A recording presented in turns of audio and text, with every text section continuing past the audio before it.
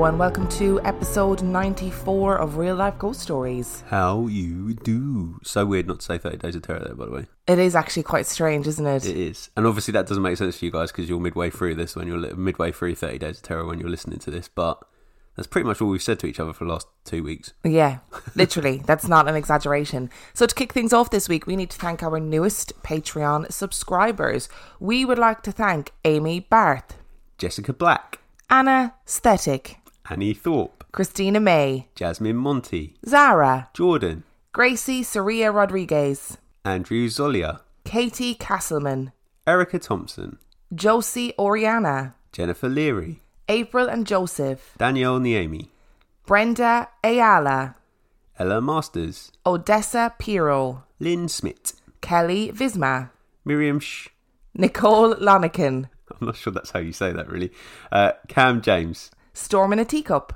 Kristin Stanbury, and Sarah Bell. Thank you so much for being our Patreon pledgers. We appreciate it so much. Thank you so much. And we also have a key worker shout out today, and we haven't done one of these in a while. Today's key worker shout out is to Ruth Evans, who is a home healthcare worker working with elderly people, and that comes from Chelsea. And we just want to say a massive thank you from us to you for all the work that you've done during this period. And I have an apology this week too. So my apology goes to Rachel Robinson, who has been listening, pretty much since the beginning. And she messaged me and was like, oh, it's my 30th birthday and I'm away with my partner and we're having a great time. And, I'd love if you could give me a shout out on the 30 Days of Terror episode. And we had already recorded it. So Rachel Robinson, I hope your 30th birthday was amazing and I'm really sorry. Happy birthday to you. I know it's late, but better late than never. And we also have a promo this week. This is exciting, all these things. I know, it feels like we've got like a huge swathe of housekeeping to do today. So our promo this week is Wide Atlantic Weird. It is an Irish podcast about why people believe weird things. A critical look at cryptids, UFOs and conspiracies. Enter the cabin in the woods with Cian and his guests, but have a beer handy. This is a gorgeous podcast if you are interested in the paranormal but want to cast a scientific and skeptical eye over it. And it's incredibly soothing to listen to and also incredibly well researched. Like, the research is out of this world for this podcast. So I'm going to play a promo now. If you like what you hear, make sure that you like and subscribe. Hi folks, Cian here. From the Cabin in the Woods, located somewhere in the wilds of West Cork, we bring you the Wide Atlantic Weird podcast. It's an Irish podcast about why people believe weird things. Each episode, I open a book from my Library of the Strange here at the cabin and explore a real-life story of hauntings, monsters, UFOs, and conspiracies. I research all stories using first-hand accounts whenever possible to take a critical look at whatever the truth may be. If you'd like to join me at the cabin for a story, make sure you have a beverage at hand and search for Wide Atlantic Weird wherever you get your podcasts. We look forward to your visit.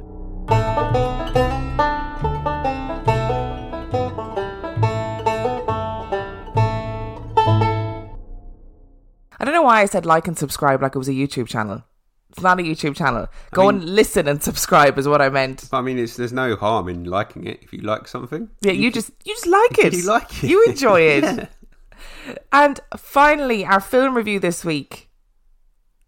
Our film review is Splice.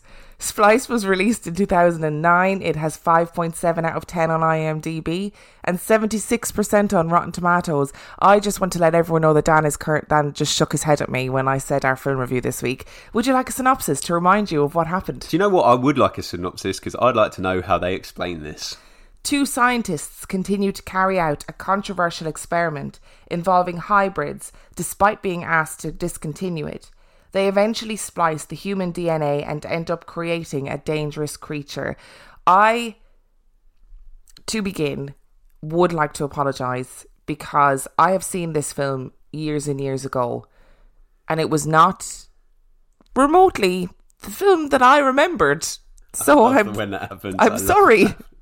So when I was watching this film, I kind of thought, wow, there's a lot of Dr. Malcolm from Jurassic Park going on here in a very abridged, they spent so long thinking about if they could, they never thought about if they should. And that goes for the experiment in this film. And some might say the film itself. But over to you. What did you think of this film? I'm still a little bit confused as to why he made me watch it. It's not a bad film at all, in that the concept of it is probably something that would make a good film. And actually, had they done this film without 2 certain scenes, it would have been okay. I think we're going to have to spoiler alert this, because there's no other way to talk about it. We need to. So if you really want to watch this film and don't want to know what happens, skip forward maybe 5 minutes and then watch it and then listen to what we have to say. Just because you can put your penis into something doesn't mean you should. That is what this film needs. Somebody to go rein in the penis. There is no need. I think this kind of stuff goes on in the scientific community. Not, I'm sorry, I need to clarify. Not putting your penis in things. That's not what I meant. I meant these kind of experiments are probably happening. Do you know what I mean? Because actually, we're always trying to solve stuff, and as we know from Big Pharma, if there's money in it, ethics don't count. So this kind of experimentation is probably going on. I did not mean, and I really want to reiterate that within the scientific community, they're going around putting penises in things. That they shouldn't be. Yeah, that's not what I meant. It's a really strange film because the concept, I mean, it's Frankenstein. That's what it is. It's Frankenstein in a modern world. Except, don't put your penis in the monster. Essentially. Frankenstein, don't have sex with the monster. That's it. I don't really know what else to say. Like, Adrian Brody is an actor that I had great respect for, until I rewatched this film. What did I think I was watching whenever I watched it, maybe 10 years ago? I don't know, to be honest with you, because my initial thoughts were, when the film started, was, what the hell are you making me watch? It wasn't a bad film by any means. Like, the acting was actually pretty good. I liked the concept. It was interesting seeing the development of the monster to a point. I didn't need that final step. Maybe I'm just a massive prude. Maybe having sex with something you created is not that bad. Don't know. Considering they treat the monster like their daughter, I think it's pretty bad that he has sex with. That's good. With so we're on the same her. page there. So it's not just me being prudish. No, it's not at all. And like, I have to say as well, I know we're taking the piss, but I really feel like there is a kind of a gratuitous rape scene later, and it just goes on for, I mean, the scene in itself is inappropriate, but it goes on for an inappropriately long time too. Like, I got it, you know what I mean? It didn't need, I understood what was happening. It didn't need to go on for as long as it did. I just didn't see the point of it. No, there was no point in it. Because it didn't accelerate the story in creating this monster that changes sex through having sex. I mean, that sounds crazy, but that is essentially the thing they create. So when they create these bug worm penis things, they are 2 creatures that are opposite sex. They have sex with each other, and then the female turns into a male and then kills the other male. So then we see that repeated with this humanoid thing that they've created. I don't know what the value of that part of the storyline was. I actually think the only reason they did it was to include that really gratuitous rape scene. Because it didn't, and to have that pregnancy situation going. It's just a really strange film. And it is absolutely Dr. Malcolm. Like, just because you can doesn't mean you should. So stop. But, and also the thing is, I guess there's kind of an underlying storyline with the woman, in that she wants something she can control because she didn't have a great relationship with her mother. There were other ways of doing it other than having this sex in it that you just didn't need. Yes. And also, there's loads of loose ends in this film, so they obviously thought it was good enough for a sequel, because we've got a pregnant woman carrying the spawn of the creature, whatever it was. Yeah, creature. But we've also got the creature out in the wild. So they could have gone 2 ways with this. They could have gone back down the scientific route, or they could have gone, this is the origin story for the Jersey Devil, or something like that. Do you know what I mean? And the thing is, as well, like, generally in a film, you have somebody who's redeemable. right? You've some character who you think, yes, I can connect with you. All of the people in this film are bastards. I disagree. Who? Adrian Brody's brother is the redeemable character in this film because he says from the start. Who has screen time for about 5 minutes. Yep, but there is a redeemable character. And then actually, dies. Actually, the creature. Because that's just, like, we didn't need to see the sex, but it's natural. It's what they've created, so it's the instincts of the creature. Yeah, granted, with the human characters, the fully human characters, there's no redeemable features in any of them. And like you said, I understand that they were trying to get in this narrative that she wanted something she could control because of her poor relationship with her mum, but it's so badly explored.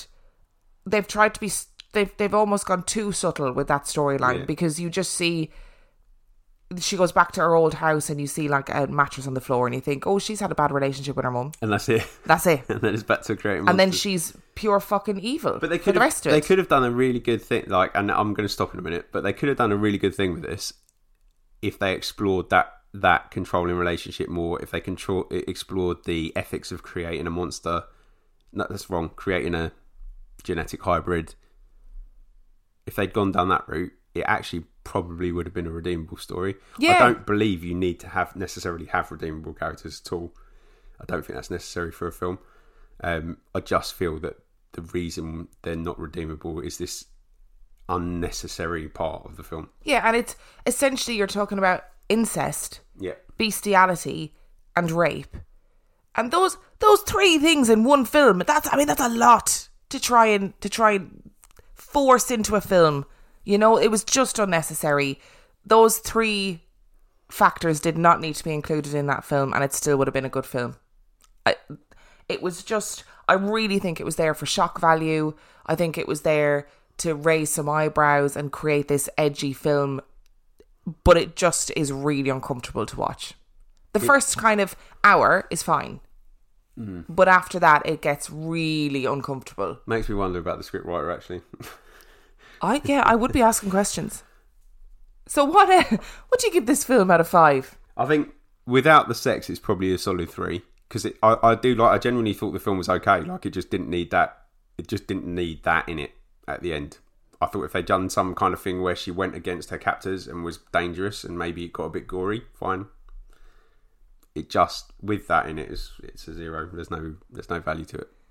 I have to say I agree, because I'm fully on board with you. I think this could have been a really good modern... It would have never been really good. No, but a good modern retelling of the Frankenstein story. You know, you create this monster, you try and control it, you can't control it because humans... You know, what is the ethics of that situation?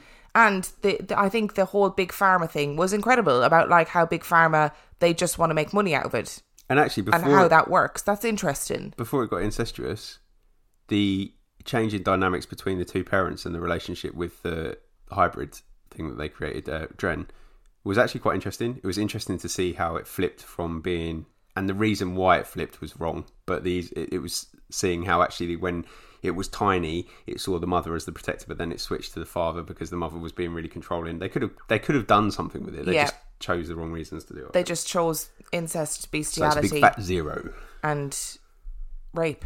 That's what they chose instead. Not a pathway I would have gone down, I have to say. Which brings us to our story this week. I dread to think what this is. So look, I'm going to be really frank. Okay. When I decided that we were going to watch Splice, I had an episode idea in my head, and then the podcast Dixieland of the Proletariat, or Dixie Prole, messaged me and said, holy shit, have you seen this? And they sent me this story. So thanks, guys. You are responsible for this episode. And I'd just like to point out, because I have no access to the Real Life Ghost Stories Instagram account, I have not read this story, so I have no idea what they're talking about. So our story today comes all the way from Glasgow. It's a long way. Homeland of Mr. David Keane. Are you ready? Yes. Victorian London was haunted by the agile devil Spring-Heeled Jack. He stalked the streets and terrorised women in particular. Reports of his appearance were outlandish. In one, he wore some sort of snakeskin suit. In others, he wore a cape. In others, he wore bright blue shoes. but he consistently had the ability to breathe blue flames that sent his victims into a seizure. He had metal claws that could slash his victims, and he had an ability to jump supernaturally high. Eventually, the figure painted in people's minds was some sort of foppish, well-dressed, fire-breathing menace who could jump up onto the roof of your house in a heartbeat. It all seems a bit ridiculous now, but Spring-Heeled Jack caused genuine fear and panic through the streets of London. So much so that the phenomenon was publicly addressed by the Mayor of London, and groups of men patrolled the streets to protect against the strange attacks. Sightings of Spring-Heeled Jack moved further north to Liverpool and then to Scotland, and finally fizzled out altogether. It's a really fascinating story, and one that has survived the test of time. But what if an entity like Spring-Heeled Jack were to appear in our modern world? How would we cope with it? And really, would we believe it? In 1976, in the Cross Hill area of Glasgow City, a call came into the police. 2 young girls had been making their way home from a party. The moon was unusually bright, and the streets were lit up as they click-clacked in their high heels through the deserted streets. They linked arms and giggled helplessly as they recounted the highlights of the party. Suddenly, almost in unison, they were both overcome with a sick, hot, prickly feeling of dread, and looking up they realised that they were being watched.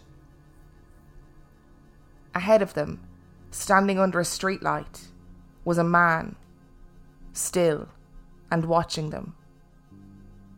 In the bright moonlight, the girls were able to make him out perfectly. He was tall and abnormally spindly, with long arms stretched out either side of him. His skin was almost snow white and his head was completely bald. He seemed to be in his 50s, was wearing a black leotard-type outfit with a plunging neckline. Now look, the city of Glasgow, as with any other city, is no stranger to odd characters stalking the streets at night. But this was different. The man began to move when he saw the girls were watching him. His long, spindly limbs began to jerk as though he was a puppet on a string, performing a macabre dance on a dimly lit stage. The girls watched in horror as the man's limbs continued to jerk and twitch as though being controlled by someone else. And then his face began to change. He began gurning, and his face contorted into something almost inhuman. While he danced and his face contorted, he began to snort and grunt like a wild animal. The girls watched, frozen in fear, until he suddenly began to sprint towards them, and they took off screaming. They turned, and in a split second the man disappeared into thin air. Shaken to their very core, the girls called the police to report what they had seen. And to their surprise, they were not the only ones to have seen him. This night was the beginning of 3 years of terror at the hands of the gurning man. A few nights later, a woman living 100 metres from the original sighting awoke suddenly in the night. She had been woken up by the snoring of her husband and had turned over to wake him up in order to try and get back to sleep. To be honest, she was really annoyed. But when she looked at her husband, he was sleeping peacefully and completely silent. But yet, the snoring continued. The snorting sound was not coming from him.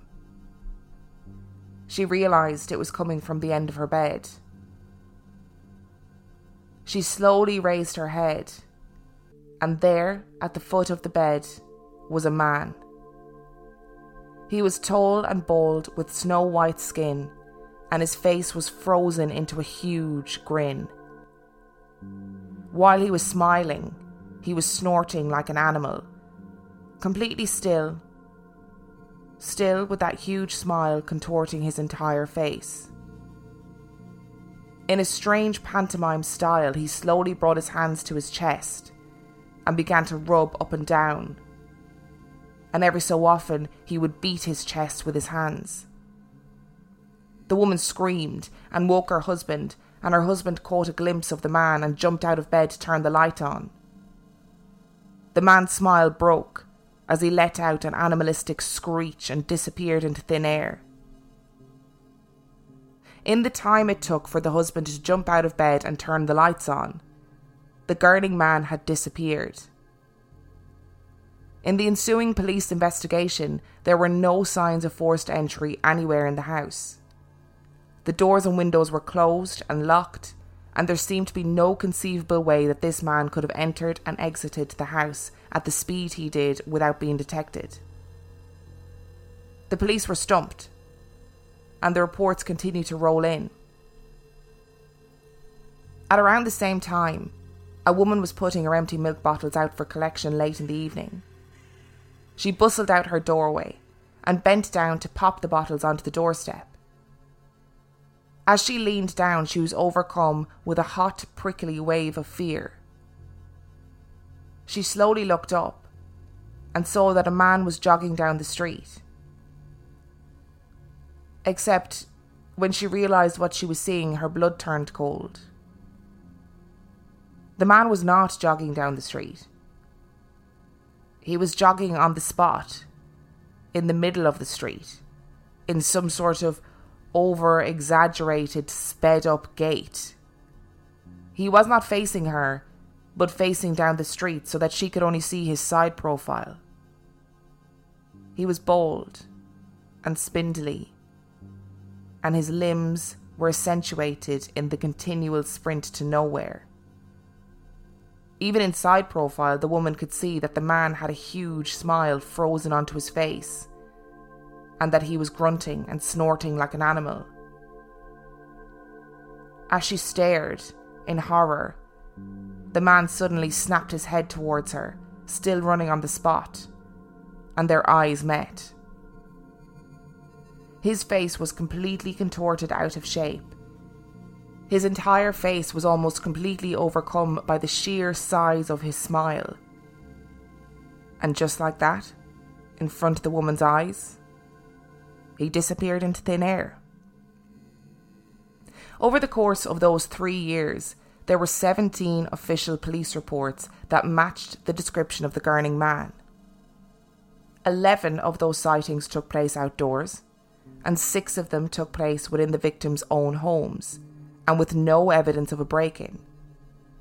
In all reports, the victim reported a sick feeling of fear and dread, and in all instances, the victims reported that the man disappeared either instantaneously or at an unnatural speed. But after 1979, that was it. The gurning man seemed to disappear and fade into obscurity. Much like Spring-Heeled Jack, the gurning man became something of a folk legend rather than a real paranormal talking point. That was until he returned in 2017. In 2012, the website British Paranormal wrote a piece about the gurning man, and they had received a constant trickle of emails since, expressing fear and confusion at the potential existence of this strange creature. But then an email came in claiming to have seen him. In 2017, a woman contacted the British Paranormal with a story. She claimed to have been walking home at night time through some residential streets. Ahead of her was a parked car and a van parked trunk to trunk. As she passed, she heard a noise, an animalistic snorting and grunting. She turned and was mere feet away from a man. He was long and spindly, deathly white, bald, and with a face completely contorted into a painful smile. When they locked eyes, his long limbs began to twitch and flail uncontrollably, and she ran petrified into the night. Initially, When British Paranormal received this email, they dismissed it as a hoax and didn't respond or report on it until another email pinged into their inbox. This time, a group of young girls claimed to have been drinking in the early evening in Queen's Park in Glasgow. Like all the other victims, they too became aware of a grunting and snorting sound and looked up to see the gurning man contorted and flailing. They were so panicked by his behaviour that the girls contacted the police. So who or what is the gurning man? That's not rhetorical. Sorry, yeah, I didn't realise I was just thinking about this man in leotards. I do have some theories for you if you want to do it via theories. I just want to say, before you go into theories, that this is the kind of story that I live for. Just because it's got urban legend written all over it, except there's 17 official police reports from the 70s. Oh, this is where you go, actually, that number's made up and there were no police reports. It's just a fabricated number, because that's what you always do when I get excited about a story. We're going to do some theories. Okay. Let's do that. So theory number 1. He's just a man with mental health issues or a drug problem. I would say the sort of logical part of me would say that that's potentially the truth, because of all the sightings being in the same era, same time period. The only thing that sticks out to me, and these are two things which I'm not going to explore too much because I kind of want to hear what the rest of your theories are, but number 1 is the return. Might be very old at this point. Yes. But there's also questions about that, about the return. The other thing is the police, when they showed up to the lady who saw him in the house, there were no signs of breaking and entering. If it was an actual person, as good a burglar as they might be, or as fast as they might be, there still would have been some evidence of someone being in there that they weren't supposed to be in there, particularly if the house was locked. Number 2. He is just a man with mental health issues or a drug problem, but shocks the witnesses so much that they misremember details.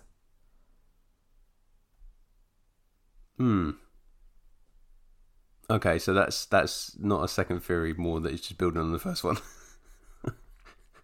Don't you be judgy about my theories.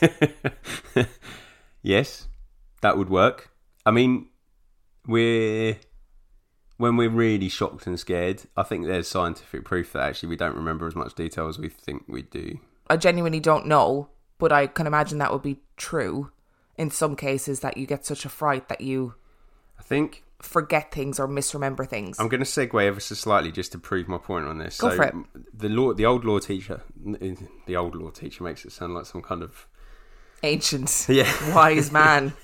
The law teacher where I used to work, who's no longer there, and obviously neither am I because I used to work there, he used to do an experiment with his law group where he used to get one of the tutors to go into the class and essentially have a spat with the with him about something. So he'd give us details, and then one of us would go in and we'd have, like often when you're teachers, when you're in that heated environment and you've fallen out or another tutor's done something wrong, occasionally you'll go in and you'll say something and you might disagree with them in front of their class just because of the heat at the moment. You shouldn't do, but it does happen. So he used to stage that, something happening between two tutors, and then ask his class about the details. Oh, that's interesting. But he'd do it on a one-to-one basis. So he'd pull them aside and he'd ask them one-to-one what they thought they saw. And the discrepancy between the details was phenomenal. Like, because it was something they weren't expecting, and they were shocked by the way that the two tutors interacted with each other, because normally we are professional, right? Yeah. The complete discrepancy between what they thought they'd heard and what had actually happened was bizarre. And obviously he'd reveal later on exactly like that's the whole such an thing interesting way to do it. The discrepancy between the colour of the shirt I was wearing when I did it was insane. And I had a very monotone collection of work shirts. So that was a detail that they should have, if they'd have actually thought about what I normally wear, they would have been over. But I had a wide range of shirts. One of them said I was wearing a purple shirt. I don't even own a purple shirt. That's incredible, isn't it? So it's just like complete discrepancy of it, and that obviously it was to prove the point of the validity of witnesses and stuff like that, and like how you had to make sure that you had corresponding evidence and things checked out and stuff like that. So it was a valuable lesson, but it was just that shock factor of seeing something that doesn't normally happen in the classroom just completely threw everybody's. And it's interesting as well. So all of these sightings, they all happened to women, and they all happened in the early hours of the morning. Yeah, which would suggest there's actually a real perp rather than potentially, because that's I actually underlined in, and I realised with this statement that I am even more morphing into the character from Friday Night Dinners, but I underlined females. Putting all that aside, let's pretend this is a supernatural being. I'm not pretending. I think it is supernatural. I'm just saying. Theory number 3: this creature is a ghost or a demon. The contortion fits with lots of possession stories. So that's not me saying that I necessarily agree with that, because we've obviously discussed possession on numerous times on this thing. But it fits with that narrative, does it not? I don't think this is something supernatural. As in, like, I don't think like it's a ghost or a demon. Okay. I don't want to say this because I want to see what your others. So no, I don't. I've got another theory about what I think it is. Because I think what we think about ghosts now is like residual energy or an active haunting, but we don't really get ghosts that are such a commanding physical presence. And this man had people see him for a sustained period of time. It wasn't like I caught a glimpse of him and this is what I'm going to say that he looks like. People watched him for a sustained period of time. Number 4. He is the product of the internet creepypasta age. I will be so disappointed if the historical lore to this is made up from creepypasta. So if nothing actually happened in 1979 and British Paranormal made the whole thing up, I feel like the return probably is, because I feel like if people are reading it, it sort of fits in with, oh yeah, I saw something like that, and they misremember details because it fits with something. And I feel like British Paranormal talking about it probably brought it back into the scope. But if they've made up the whole thing, I'm probably quitting the podcast. Just letting you know. So I'm going to be really honest. I think, personally, we've got 2 more theories to go after this, okay, but I think this is most likely a creepypasta that has, like Slenderman, kind of somehow wormed its way into people thinking it's real. So when I was researching this, Dixie Prohl sent me the Bedtime Stories YouTube channel video, and I didn't watch it until after I had finished researching, because I was like, I don't want to essentially steal their story. So I wrote my own story and then watched their video, and their version is incredible. I would highly recommend. I've left the link in the description of this episode. And I looked up like numerous different websites, all of which quoted each other, which is dodgy to begin with. And then there was a website with, and like I said, all of the links are in the description, so you can have a look at it there. And they reckon it was just an elaborate creepypasta. But it has wormed its way into, so like there was a Glasgow newspaper who did a piece on, the top 10 creepiest hauntings in Glasgow or whatever, and the Garnon Man made it into it. See, now, if you're a newspaper, there are things that you could do, i.e. check your own archives to see if there was evidence for this. Right. So this one website said they went back and they spoke to Glaswegian people. And Glaswegian people, like, historians and ghost tour people, were like, never heard of it. So it has the potential to be some sort of creepypasta that has had life breathed into it, because it's such a brilliant story. It's a great story. Like, it's terrifying, but you don't quite know why it's so terrifying. But I do have 2 more theories. I'm interested to hear these, because I've got a feeling you're doing the usual trick and you're just going to get me excited about something and then say to me, actually, this is fake and someone made it up. But I've got my own theory, so I want to see whether it... I'm going to be really frank. You don't know? I don't know if it's fake or if it's made up. Okay. I really don't know. And I think listeners, look at the links in the description. Let us know what you think. Do you think it's made up? Where did this story come from? Because I don't know. My good instinct is that it's made up, but then I read something else that gave me the heebie-jeebies a little bit. Okay. Go. Okay, so number 5. He is an interdimensional time traveler. That would not have been something I would have even come across. There must be some weight behind. There must be a reason you've put that as a theory, right? But what do you think? No, nothing about that story suggests time travel to me at all. Oh, interesting. Okay, so what was your theory? What's 6? We'll get to that. What was your theory? I feel like he's a bit of a Mothman. Like, they saw him for a period of 1979 where it was like building up to something, and then something happened, and then he disappeared. And then if he did return, I don't think he has returned, by the way. I think it's just been fed by the British Paranormal Site. But I think that original thing is, I feel like he's a Mothman kind of individual. Interesting. An omen. Because number 6 is that he is Indrid Cold. We watched the Mothman Prophecies. Yes. Who was the man on the phone? Oh, right, okay. Was Indrid Cold. Okay. So there is, I can't believe you've come to that conclusion. I am so impressed. There is a link between the Gurning Man and Mothman. I'll explain my theory once you've gone through what you're going to say. Explain your theory first. So, historically, and it's whether you believe it or not, these things, and I'm not just talking about Mothman, I'm not just talking about this geezer, I'm talking about historically as in over a period of time, so like hundreds of years. If you go back, look through history, so you look through biblical stuff, you look through Halley's Comet, for example, all these shared things, normally loads and loads of sightings in a short period of time, boom, gone. Something happens. And so it's got the characteristics of an omen for me, because it's like, I don't know what happened in Glasgow in 1979, but it's that I'm thinking that actually, I'm guessing you're going to come up with and give me some credence for this in a minute, but I was going to actually say to you at the end of the episode, we need to look and see what happened in Glasgow in 1979, but it just feels like that close proximity. All these people see him and then nothing, boom. Theory number 6, he is Indrid Cold. Mm-hmm. For the second time in the history of Real Life Ghost Stories, this is a 2-part episode. No. And you will have to tune in next week. Oh, don't do this to me. To find out the real origins of the Gurning Man. Sorry, have I really annoyed you now? Are you stressed that I've done that to you? No, I'm not stressed at all. I just wanted to see what it was, because I'm quite impressed with myself that we've aligned with the same thing and I hadn't even looked at the story. Yeah, well, I am also impressed. I'm really impressed. So if you enjoyed this week's episode, you can find everything you need to know about us on our website, which is reallifeghoststoriespodcast.com, where you can find all of our social media. You can find the website, or the website. You can find the email address to send your stories to. You can also find the link to our Patreon, where for $5 or $2 a month, you get access to absolutely bucket loads of extra content. And the beauty of Patreon is that you can delete your subscription at any time without anything tying you in.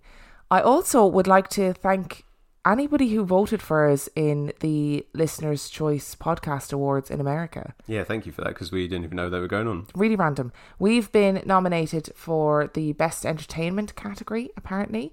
You can't vote for it, because apparently the voting has closed. I didn't even know the voting was happening, so I never advertised it to anybody. So thank you for all those people that voted without us even knowing. That's very If you voted for us, can you...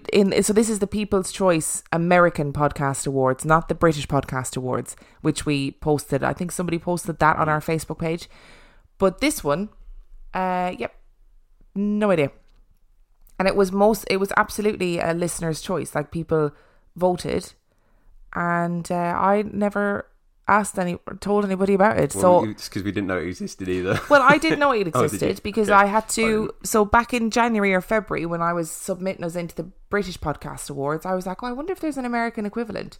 And there was, the People's Choice Podcast Awards. So I submitted our podcast and then promptly completely forgot about it until I received an email last week that said, congratulations, you've been nominated. So if you voted for us, can you please drop me an email and let me know, because I don't quite understand how this happened. Imagine if it was like 2 people voted for us, but the field was so wide that we just scraped over the line anyway. We appreciate you 2 people that did it. Thank you. So thank you so much for voting for us if you did. And tune in next week to find out about the Gurning Man and Indrid Cold. And on that note, we shall see you tomorrow. Bye.